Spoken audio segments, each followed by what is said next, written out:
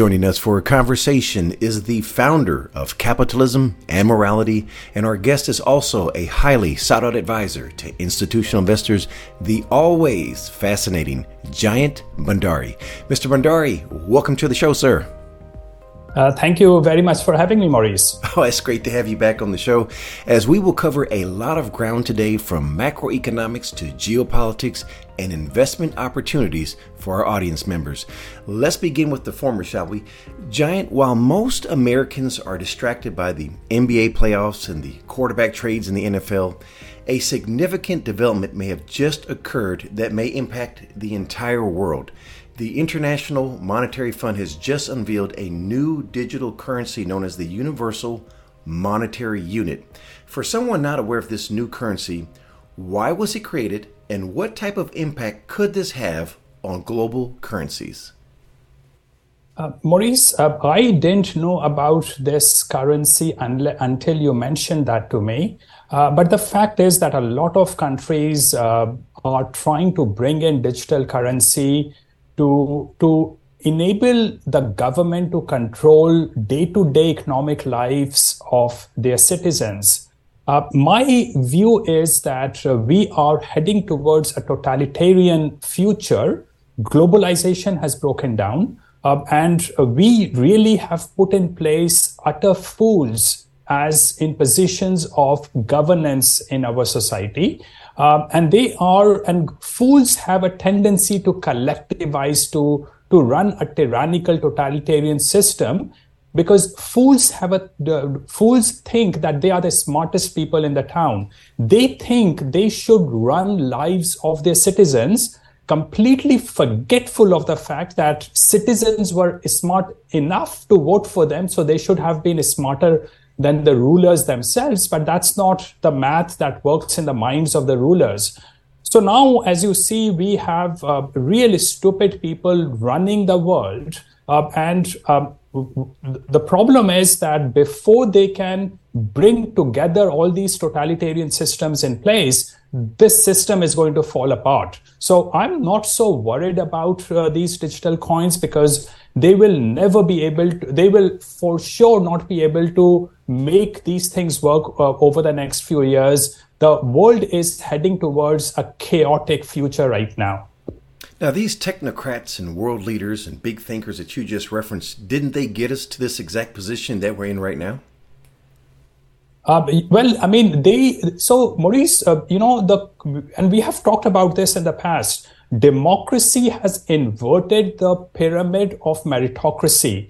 The bottom 51% people, or to be mathematically more precise, bottom 50% plus 1% chooses who comes to rule us today. So democracy is anti-meritocratic, and it has resulted into this bread and circuses set of people who have come to rule us. As you rightly mentioned, most people are into MBAs and sports, and I don't really follow any of those things, Maurice, and I have nothing against people who follow those. But the problem is, for a vast majority, not just the majority, a vast majority of people, bread and circuses is more important than institutions, philosophy, systems. And they are into bread and circuses, and they want free stuff. They want to be entertained.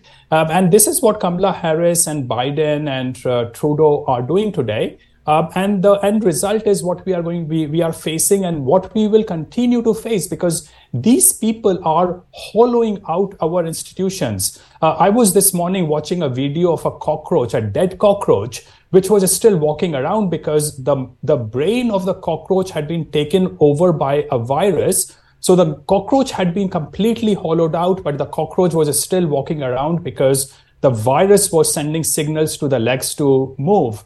And I think this is the kind of institutions we are getting to right now. Maurice, the only credit I give myself is that I grew up in a system which is a non-system, which is a completely feral, barbaric society of India. And I can see where the first world is moving towards. Now, the first world is not going to get to India, because India is just truly a dysfunctional place. But the first world is certainly destroying itself by this wokeism, by trying to control economic lives of people, by ramping up the welfare state, and by creating the moral hazard by increasing the size of population that is dependent on the nanny government.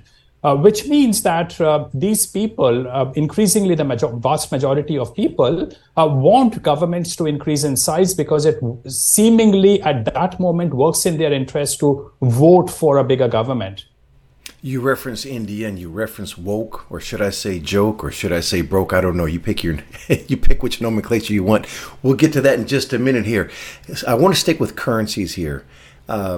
This leads me to ask, with all these currencies that are being developed, there must be a reason why. So the question I have, sir, is the United States past its peak as the world's reserve currency, or is it here to stay for the long term?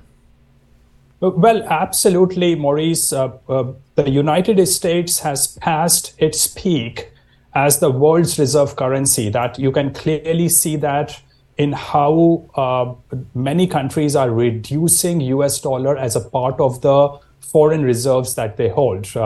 China has been reducing it. Many other countries have been reducing the proportion of their foreign reserves in US dollar. But that said, you should remember the US is still by far the best country on the planet. It still has among the best institutions in the world. It has perhaps the most enlightened population on the planet even today, despite massive degradation that has taken place. So US has such a huge quality and such a huge inertia that the US dollar will continue to be the international reserve currency for the foreseeable future. But at the same time, we should also remember that the US government has increasingly destroyed the moral authority that the US used to have abroad, and its independence as an arbitrator of what was fair and just. And as a result, what we increasingly see is that people are pulling back,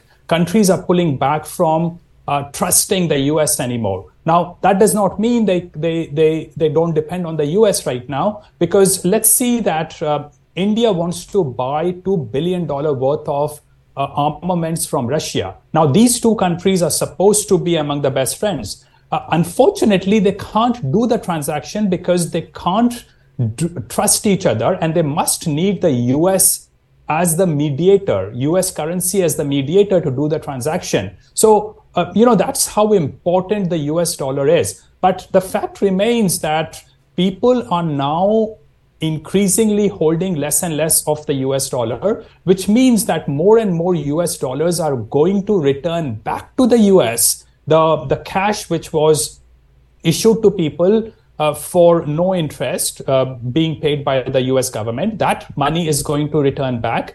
And bonds, the treasuries that the US government released will come under pressure. So this cash is going to return back to the US, and it will be a huge amount of problem for the Federal Reserve for many, many years to suck out this excess cash from the system. Otherwise, we will have inflation. So inflation will be a part of the US system going forward, and that is what the market is increasingly recognizing. The US dollar has clearly gone past its peak, and it will be the reserve currency, but it will no longer enjoy the extra value of a reserve currency, because now the flow of the US dollar is returning back to the US.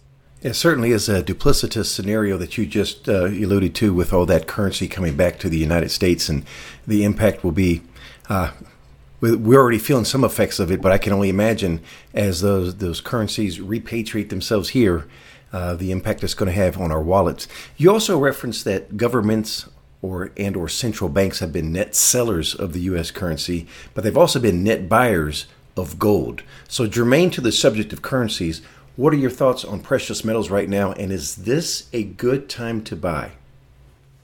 So Maurice, I have been ambivalent about gold in the past when I have talked with you. I increasingly think that despite the fact that gold price has gone up quite a bit over the last few weeks, there is now a significant upside in gold. And the reason is that we have a very chaotic present already.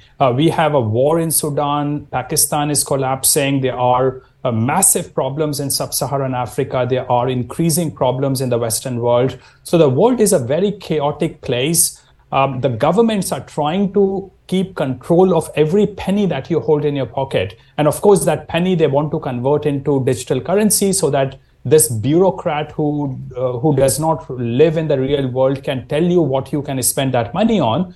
This is going to lead to a very insecure and chaotic future. And as a result,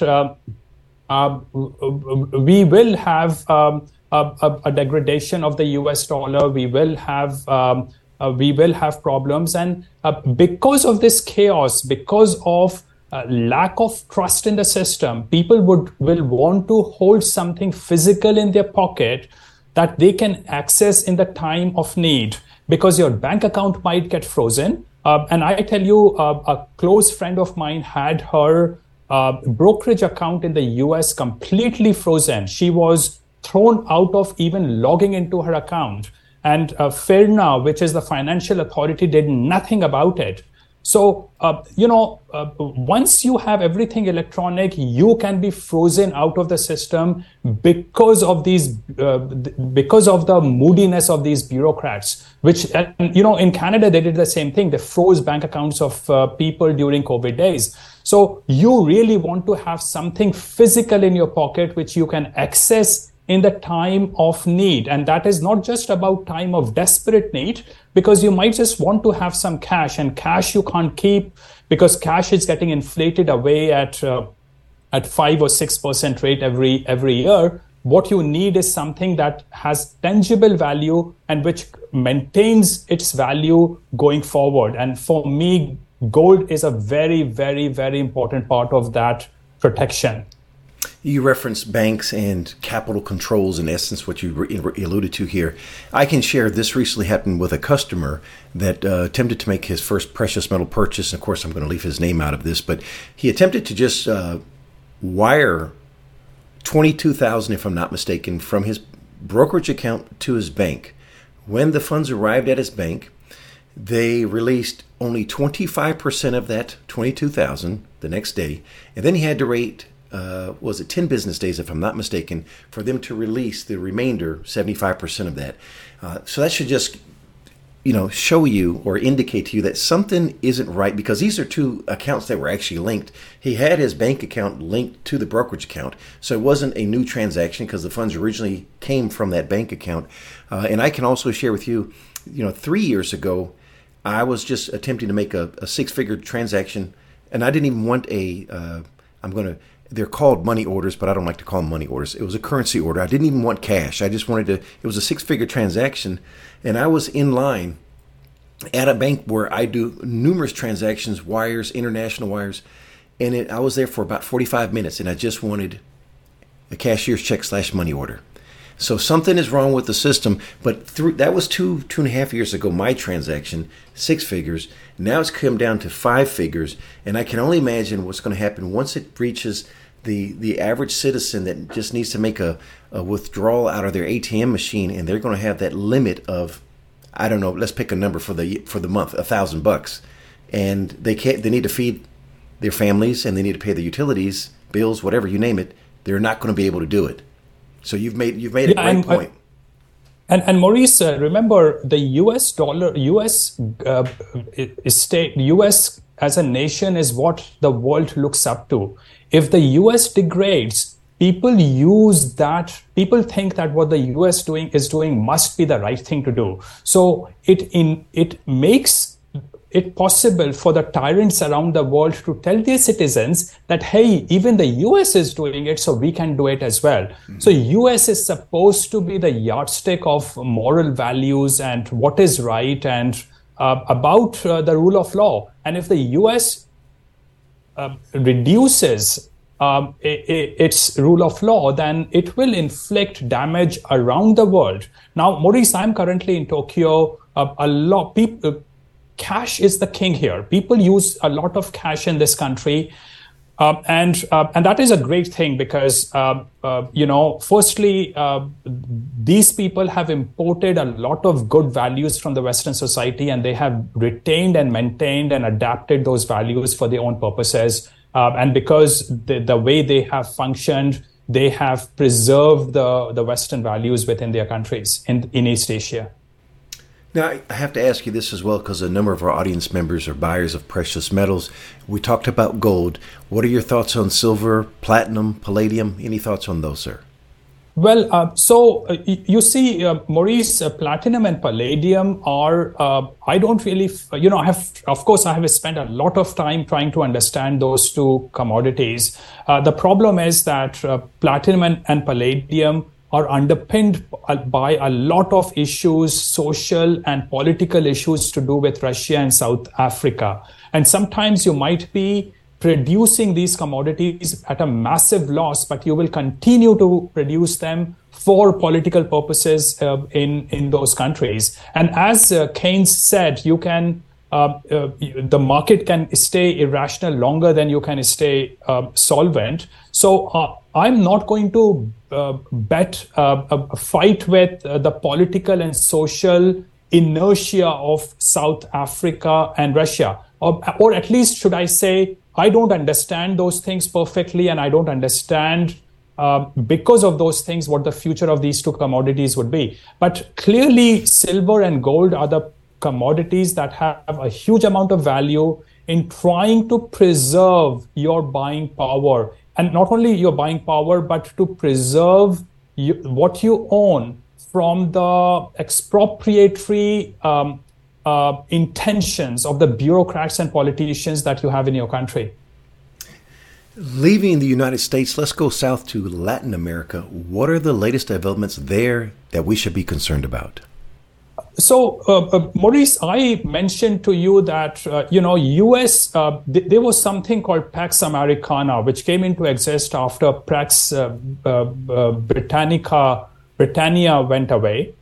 America was arbitrating peace around the world. America had the moral authority. Now, it did a lot of wrong things, but it did enough good that overall, the political influence that the US had on countries was, in my view, net positive. For example, in Latin America, whenever those governments drifted towards left, American government walked in and said, hey, either we are going to replace your politicians or by force, by insurgency or whatever, good or bad, wrong ways. But America tried to stop drift of Latin American countries towards the left. Now, here is the problem, Maurice, today, that America itself has gone woke. America has become leftist. Its politicians like, Kamala Harris, Biden, are extremely woke people.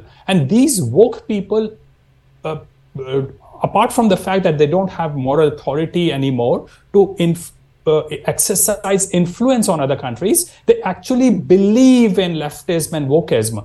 And the end result is what you see. You see Chile just yesterday or the day before yesterday announced that it was going to partially or fully nationalize the lithium mining in that country. I was in Chile for a month later last year. And Chile is almost like a burnt down country. People have gone extremely woke. They have gone increasingly hedonistic. And I must say that the end game will be barbarism and savagery. And because America is no longer able to exercise its influence, Latin American countries, all the way from Mexico to Argentina and Chile, will continue to drift leftist and towards becoming increasingly woke. You have problems in Colombia. You have huge problems in Ecuador today. Mexico is becoming very difficult for foreigners. So across the board in Latin America, you will see political problems because the US is no longer able to exercise its influence and actually does not even know what influence to exercise because US government has itself gone completely woke. Yeah, I also read recently in Argentina, they're having a homeless crisis at the airport, of all places, in the capital city there. I don't know if you had an opportunity to read that. Well, so again, Maurice, I was in Argentina recently. I was not in the capital, so I don't know about this homeless crisis in the capital. But the inflation rate is horrendous in Argentina. And this is where foreigners make a huge amount of mistake, and we talked about this in the past. My money gets extraordinarily good value in Argentina because I pay, because of the black market rate, which is called blue rate in Argentina, I get twice as much of the local currency by exchanging my US dollar for the local currency, which means that I pay a fraction of what the locals pay for the same services and my dinners or anything that I used. So for a foreigner might go to Argentina and say, hey, what a heaven it is, what a wonderful country it is. But for the locals, which is the perception we should try to understand, because Argentina is for Argentinians, the fact remains that they continue to have massive inflation. And in the last 6 months, I was there later last year. So in just the last 4 or 5 months, the currency rate of Argentina has fallen by about 50 to 70%. So it's very hard for you to hold Argentinian cash in your pocket because it loses its value on a daily basis. Leaving Latin America, let's go east and visit India, which has just become the most populated country on the planet. Sir, I know you're not a fan of India for several reasons, but is this a game changer now that India is the most populated country? And are we going to see the world's attention begin to shift to India now that it has surpassed China in population? As I have told you many times, Maurice, the world should be paying a lot of attention to what's happening in India. Today, a lot of people, and I don't have the numbers with me, but a significant number of people crossing the border from Mexico to the US illegally as refugees are actually Indians. So there is an increase of refugees from India happening to the US. Now, India is about Indians are 1 out of every 5 people on the planet. So what happens in India, good or bad, has an influence around the world, particularly when there are no border walls and the people can actually move into another borders. I think there will be a massive refugee crisis eventually going to happen because of India. India is really falling apart, Maurice, and I know, and this frustrates me no end because the World Bank and the IMF keep coming out with extremely rosy portrayal of India, which is completely fake, which is completely deluded, which is completely unethical, completely wrong. And the reason is, Maurice, that anyone who speaks my kind of understanding in a boardroom in the IMF or the World Bank would get fired right away. So they have only politically correct people sitting in their boardrooms today. The end result is that the foreigners don't really understand India. And if a white Western person goes to India, returns back, and if he or she has a problem in India, he is constrained from speaking up about it because he does not want to look racist or sexist. So he keeps quiet. The problem, however, is that there is a problem. You can't run away from reality by ignoring the existence of reality. India is falling apart. Its economy has been stagnant for the last 3 or 4 years. And I know there's a lot of talk about how rapidly India is growing this year, but it's just trying to make up for all the massive loss of economic output that it suffered during the COVID days. But moreover, whatever benefit that is growth that is happening is mostly happening to a minority of the population, which is the top 1 or 2 or 3% of the population, the Adani kind of people, the Dilip Buildcon kind of people. You must have read a lot about Adani recently. This company lost most of a massive amount of its value because there was apparently or allegedly from this American short seller, there was a huge amount of fraud going on in how the company was portraying itself. So, those people might be benefiting, but the larger proportion of India is actually worse off than I would say what they were like 10 or 15 years back. There's a massive amount of poverty, there's a massive amount of hunger, and there's a massive amount of joblessness. And the Indians are extremely unskilled at anything. Maurice, the problem is that, again, as you know, I have spent a lot of time in India recently. You can't even the maids are unable to do their job properly. Now, in East Asia, when I travel, if I have a Filipino worker or an Indonesian person, they actually know how to get things done. They can be trained. Indians are so untrained. And I must say, because of this general ecology of chaos, people cannot be taught systems in that country. So, again, India is falling apart. Corruption is rampant, Maurice. I had, for over a period of a few months, I had encounters with the police department of the central province of Madhya Pradesh. And I tell you, the higher you go to complain, the only thing that changes is how much money you have to pay in bribes. The whole system is corrupt. There is no one to protect you. There's no sense of law and order in that country. And my guess is that India is the next Pakistan. India will likely become worse than Pakistan over the next few years. Now, Jayant, your comments regarding India are juxtaposed to what we hear often on the financial news channels that always state that India is an emerging economy. But you have a different opinion. What do you see India as? Well, so Maurice, I want to take a historical picture of what India was before the Islamic, ruthless, barbaric Islamic rulers, savage Islamic rulers came into India. And I think despite the fact that these Islamic rulers were barbaric and savage, they were already a massive improvement for what India was like those days.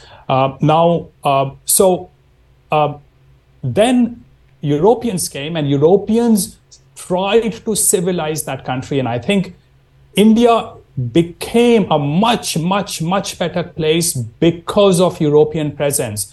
Europeans brought in the concept of education. There was no concept of, railways, post office, law and order, judiciary in that country, in India. So Europeans, particularly the British, brought in that concept. Christianity brought in the concept of moral values, which already had been brought in by Islamic rulers to a certain extent. I have no love for Islam, Maurice, and I think they get a lot of things wrong, but at least they have the concept of discipline and moral values. They get all those values, most of those values wrong in my view, but at least they have the concept.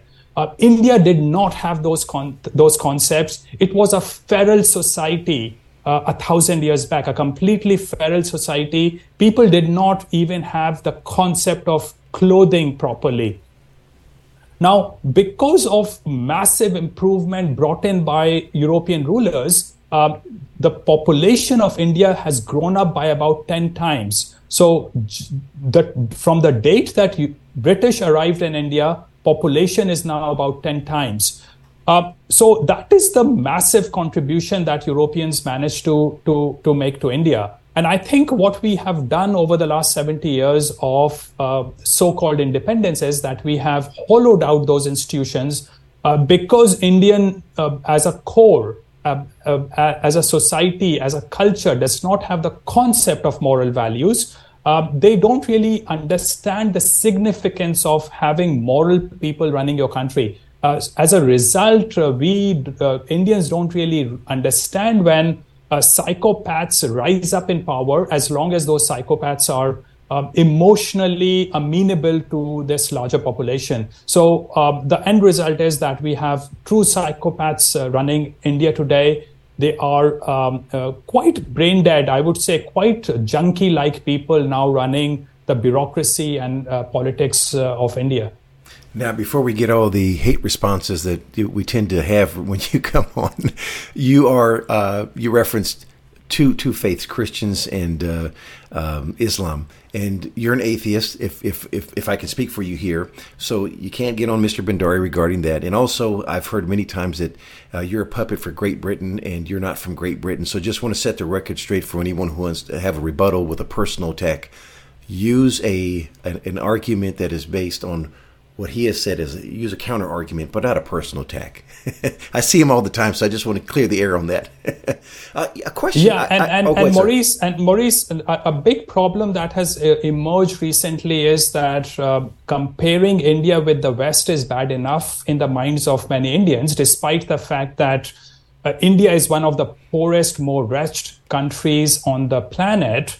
That is bad enough comparing the West with India. But Indians go completely crazy when you try to compare India with Pakistan. And Pakistanis go completely crazy if you compare Pakistan with India, because they see their own reflection when they talk about the other country, because they are both equally degraded, degenerate, and immoral societies. And they are both reverting back to their pre-British, pre-European state of society, which will be feral and then savage and barbaric. We've talked about the population, but something I've never considered here, and I don't know if you may have this answer here, but with this population growth, are these children going into married homes? Because you referenced morals as well. Are these single-parent homes? I'm sorry. So, Maurice, this is very interesting. You go back 1,000 years, and India was a feral country. The concept of family, the concept of community, was brought in by Islamic rulers and brought in a big way by the British rulers and Christianity. They brought in the culture of moral values in this society. So India. So when Indians say that family culture is inherent to India, they are lying to you. The family culture was brought into India by Europeans. They did not have the concept of families. Now, Maurice, I did not believe in the concept of families until I arrived in the UK when I went to study in the UK, because I had never seen a happy family in that country. Wives and men, I did not really, in my emotions, understood the concept of love, because I had never seen it. I'm not just talking about my family. I think my family was among the much better ones compared to the rest of the country. There's no concept of love in that country. So while the hollowed out institution of marriage is still very much there, it is still hollowed out. The people stick with each other because they have no other choice, because the society made single mothers unacceptable. So because of that rigid rules imposed by Europeans, the families are still in a way intact. But things are changing very, very rapidly. Maurice, remember, the society, the Indian society, has no underpinnings of moral values, which means that if you remove the rules, which means that until recently, no one got divorced, no one became a single mom, because moral values don't exist, and because you no longer impose rules as strictly. Over the next few years, single motherhood will increase exponentially in India. Promiscuity is already massive in that country. Divorce rate is already, from what I have heard among the middle class, the so-called educated middle class, the divorce rates are increasing very, very rapidly. And remember, the lower class was always feral in that country because the British never managed to influence the cultural values of the rural and lower class people. So the problem is that while single, 40 to 50% of children are born out of wedlock in the US, and it is accepted. In India, this will go much worse. And the reason is that not only the institution is getting destroyed, but the lack of moral underpinnings in that society means that that society, when the tyrannical application of rules go away completely over the next 3 or 4 or 5 years, India will actually culturally and socially fall apart. There will be a massive rise in single motherhood. There are already women, a lot of girls who walk around almost half naked because they want to prove to the world that they have arrived. So, all this hedonistic, barbaric behavior will arrive in India very, very rapidly because there's no underpinning of moral values in that country. You referenced moral underpinnings here. You shared a video with me that I can't show here, but I'll have a link to that video below in the description box. What are we looking at when we're watching this video? Can you kind of narrate for us what the scenario is there? Okay, so, just about a week back or 2 weeks back, there was an accident in the city of Indore in India. And I went to do my engineering degree from Indore. I lived there for 5 years. Indore is supposed to be one of the cleanest and best cities in India. Now, what happened in this city was that in a temple over a stepwell, a historic stepwell, what they had done was that they had put a thin layer of concrete to cover it up. Everything in India happens based on bribes. So you can pretty much get away with anything. So in Indore, they had covered up with a very thin layer of concrete. And in the tweet message that I sent you, you can see how thin that concrete is. Not understanding the nature of concrete, these people had brought in a lot of people sitting on top of that concrete. That concrete collapsed. A lot of these people fell into the stepwell, and about 50 people died. And the video that I show you is a video of, at the circumference on the ground, there are about 50 or 100 people standing, a lot of police officers, a lot of so-called rescue people. And they are all telling one person who is the only person trying to bring up a woman to the top. The person trying to bring this person does not have any safety gear. He has no helmet. He has no shoes.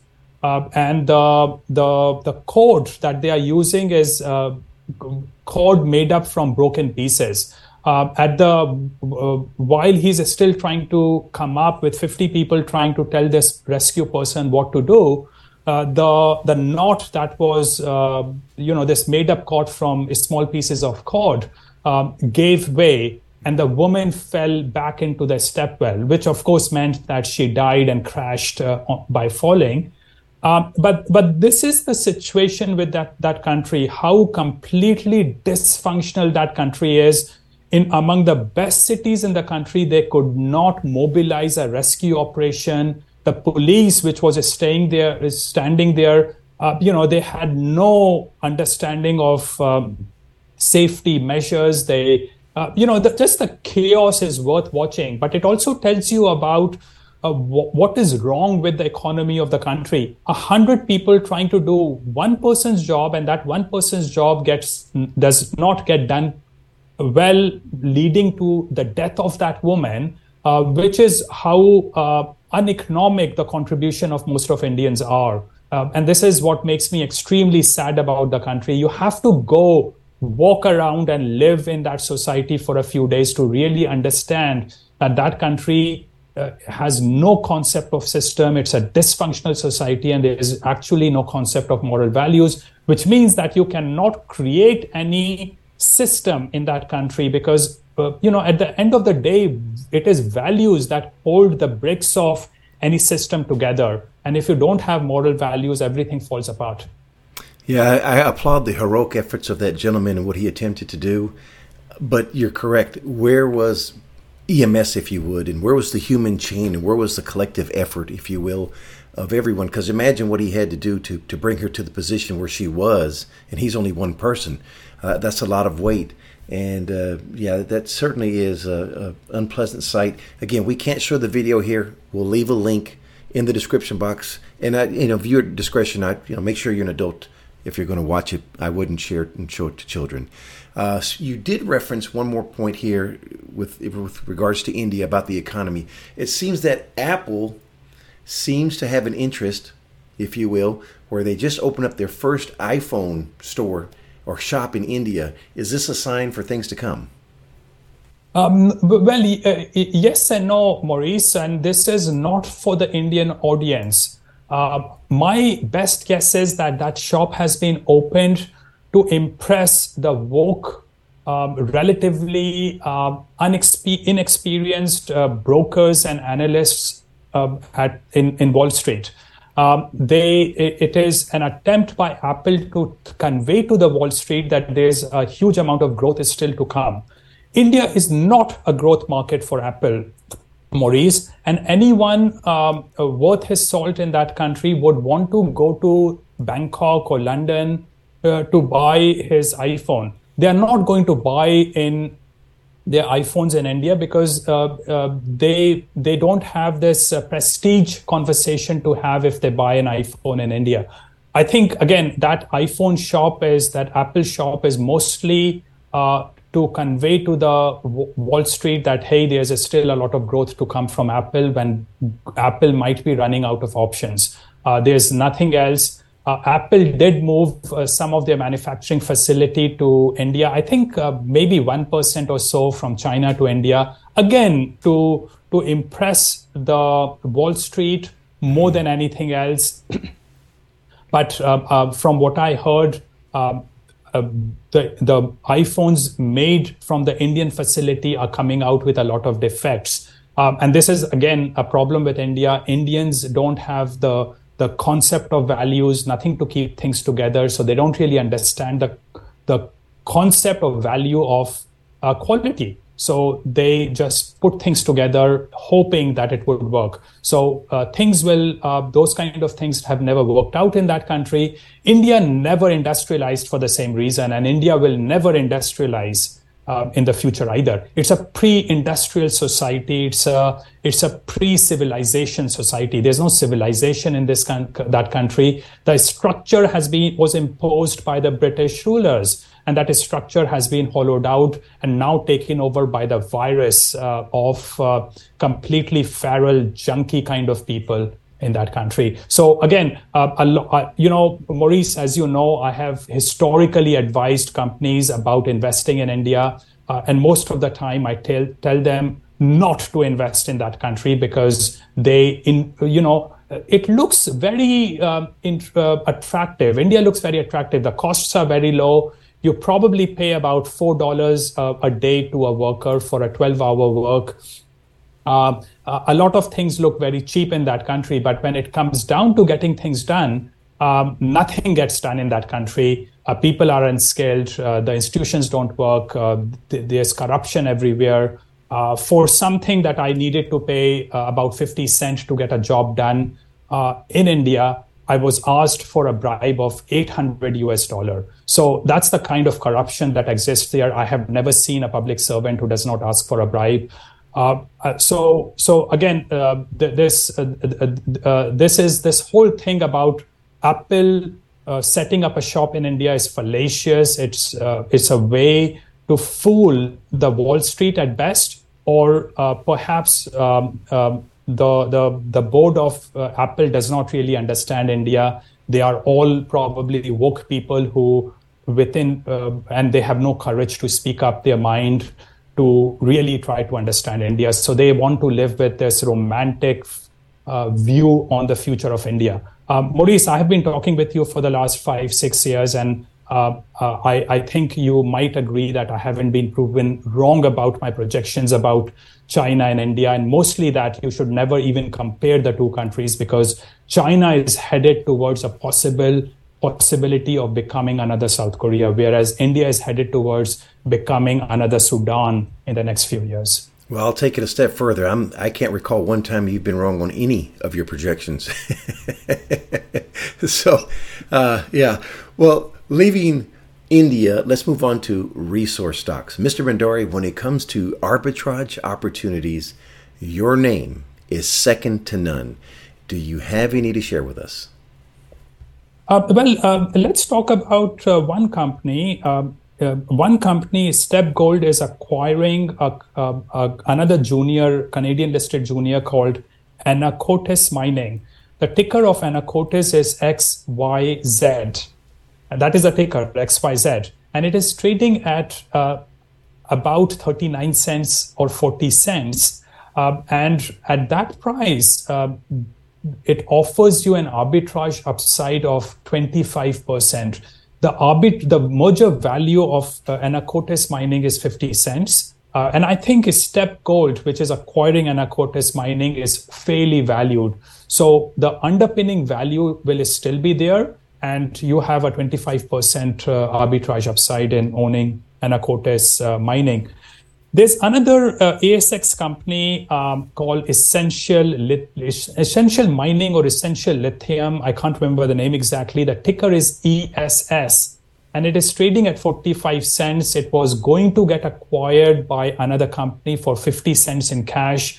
The deal did not go through because the shareholders of ESS went against the deal. Which meant that ESS fell back to 45 cents.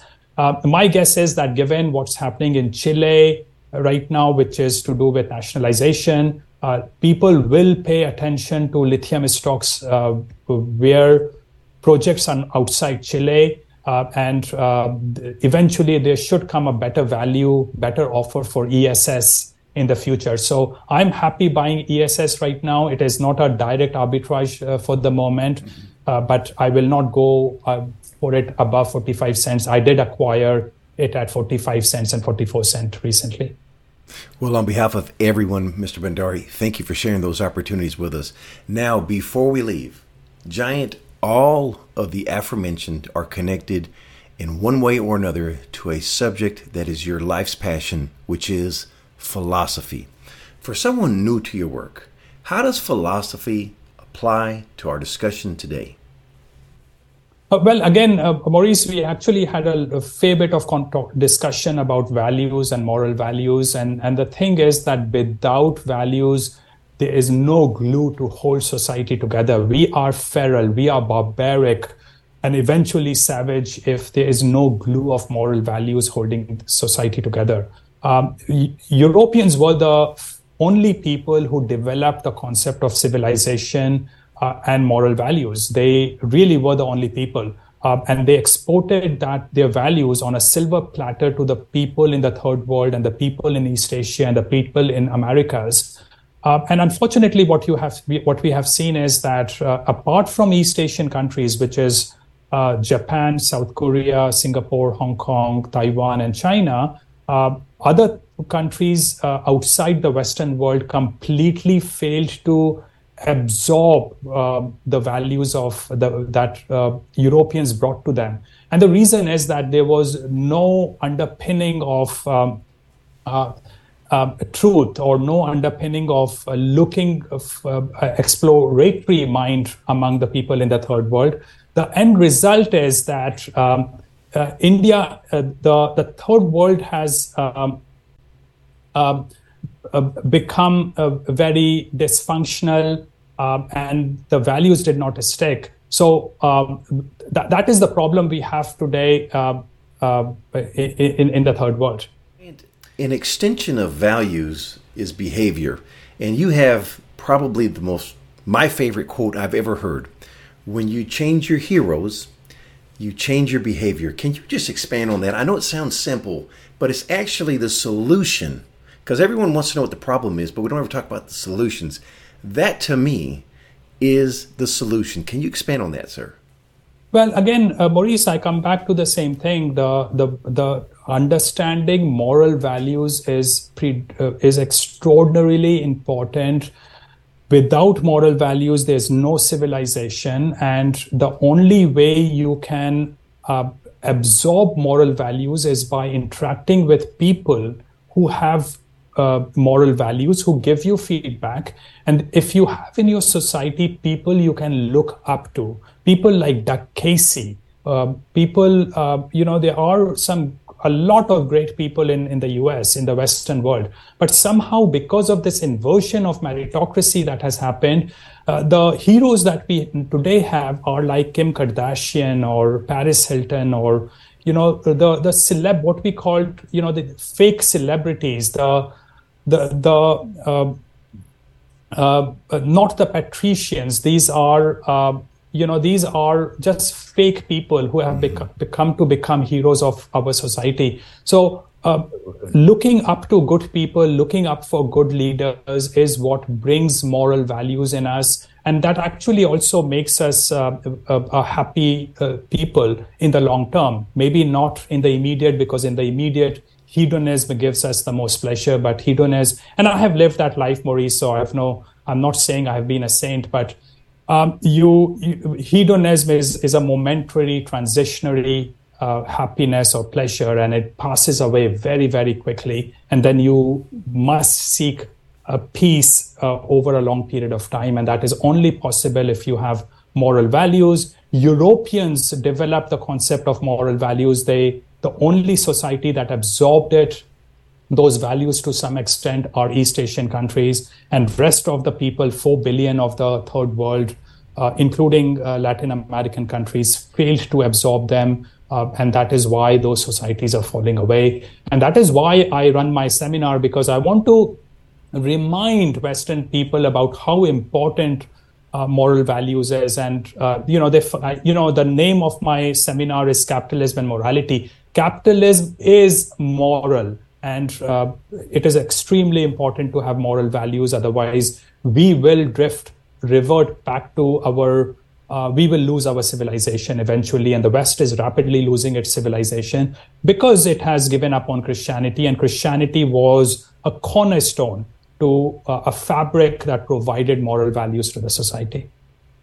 Now, speaking of capitalism and morality, where will it be conducted this year?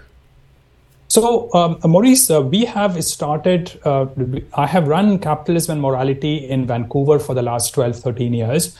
And now this year, we are also starting a Calgary in Canada chapter of Capitalism and Morality. So the Calgary seminar will be held on the 20th of May, 2023. And the Vancouver seminar will be held on the 9th of September, 2023. So now we will have 2 seminars running in Canada every year. Oh, I love it. Now, Mr. Bhandari, if I want to attend, how can I register and what is the cost? Both seminars are similarly priced, around $160. You can go to my website, jayantbhandari.com, and there's a tab called Capitalism and Morality, within which you will see the program details of the Calgary seminar and the Vancouver seminar, and register for those 2 seminars independently. About $160. And for someone who's new to it, if you want to see a collection of these previous seminars that Mr. Bhandari's conducted with his awesome, insightful, intriguing guests regarding this subject matter of philosophy, visit his website. We'll have the link there for you. And you can just see, I think from September through December, you released a collection of different discussions, and they were each in their own merit worth a whole conversation in and of themselves. Well, Maurice, I have to thank you for editing and uploading those videos. You did a fabulous job, and I'm grateful for the work you did.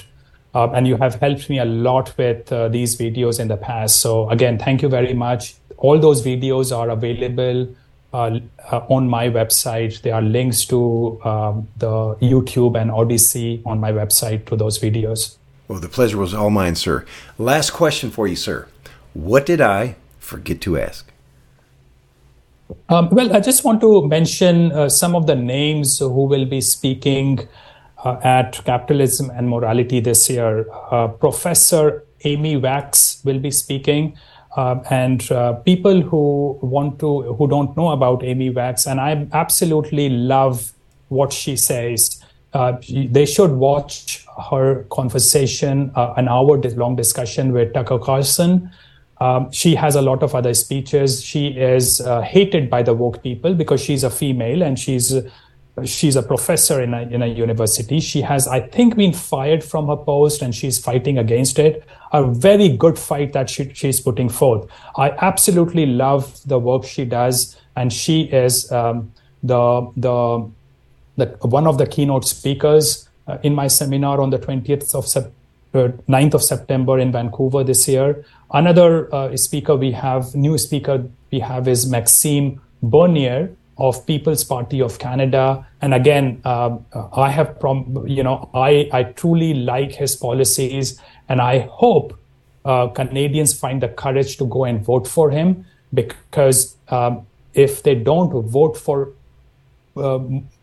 Maxime Bernier, Canada's drift towards wokeism will continue and actually gain pace over the period of time. So these are two new speakers. We have the usual speakers, Adrian Day, Walter Block, Jeff Deist of the Mises Institute, and Rick Rule at the seminar.